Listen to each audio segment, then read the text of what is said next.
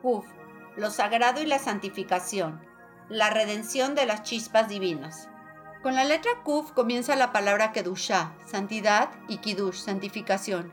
El concepto de sagrado implica que aquello en cuestión se separa de lo ordinario y se eleva a un nivel más alto de espiritualidad.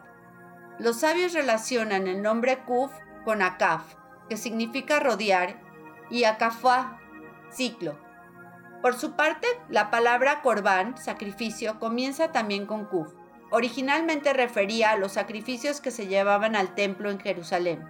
Por esta razón, los maestros hasídicos enseñan que para alcanzar niveles espirituales más altos, necesitamos sacrificar aspectos de nuestro ego, dejar ir sentimientos egoístas, para que lo sagrado penetre en nosotros. La palabra klipá, cáscara, deseos impuros, también empieza con Kuf. Otra palabra que comienza con Kuf es Kabel, de donde proviene el término Kabbalat Shabbat y Kabbalah, que es recibimiento.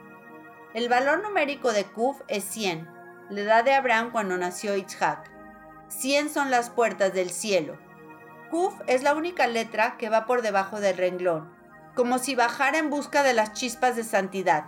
Representa el descenso del alma al cuerpo para encontrar nuestra misión personal en el mundo, para ascender con mayor pureza y sabiduría, para sacrificar nuestro ego, para elevar nuestra espiritualidad, vencer al ego y lograr explotar nuestro potencial. Podemos meditar con la letra Kuf.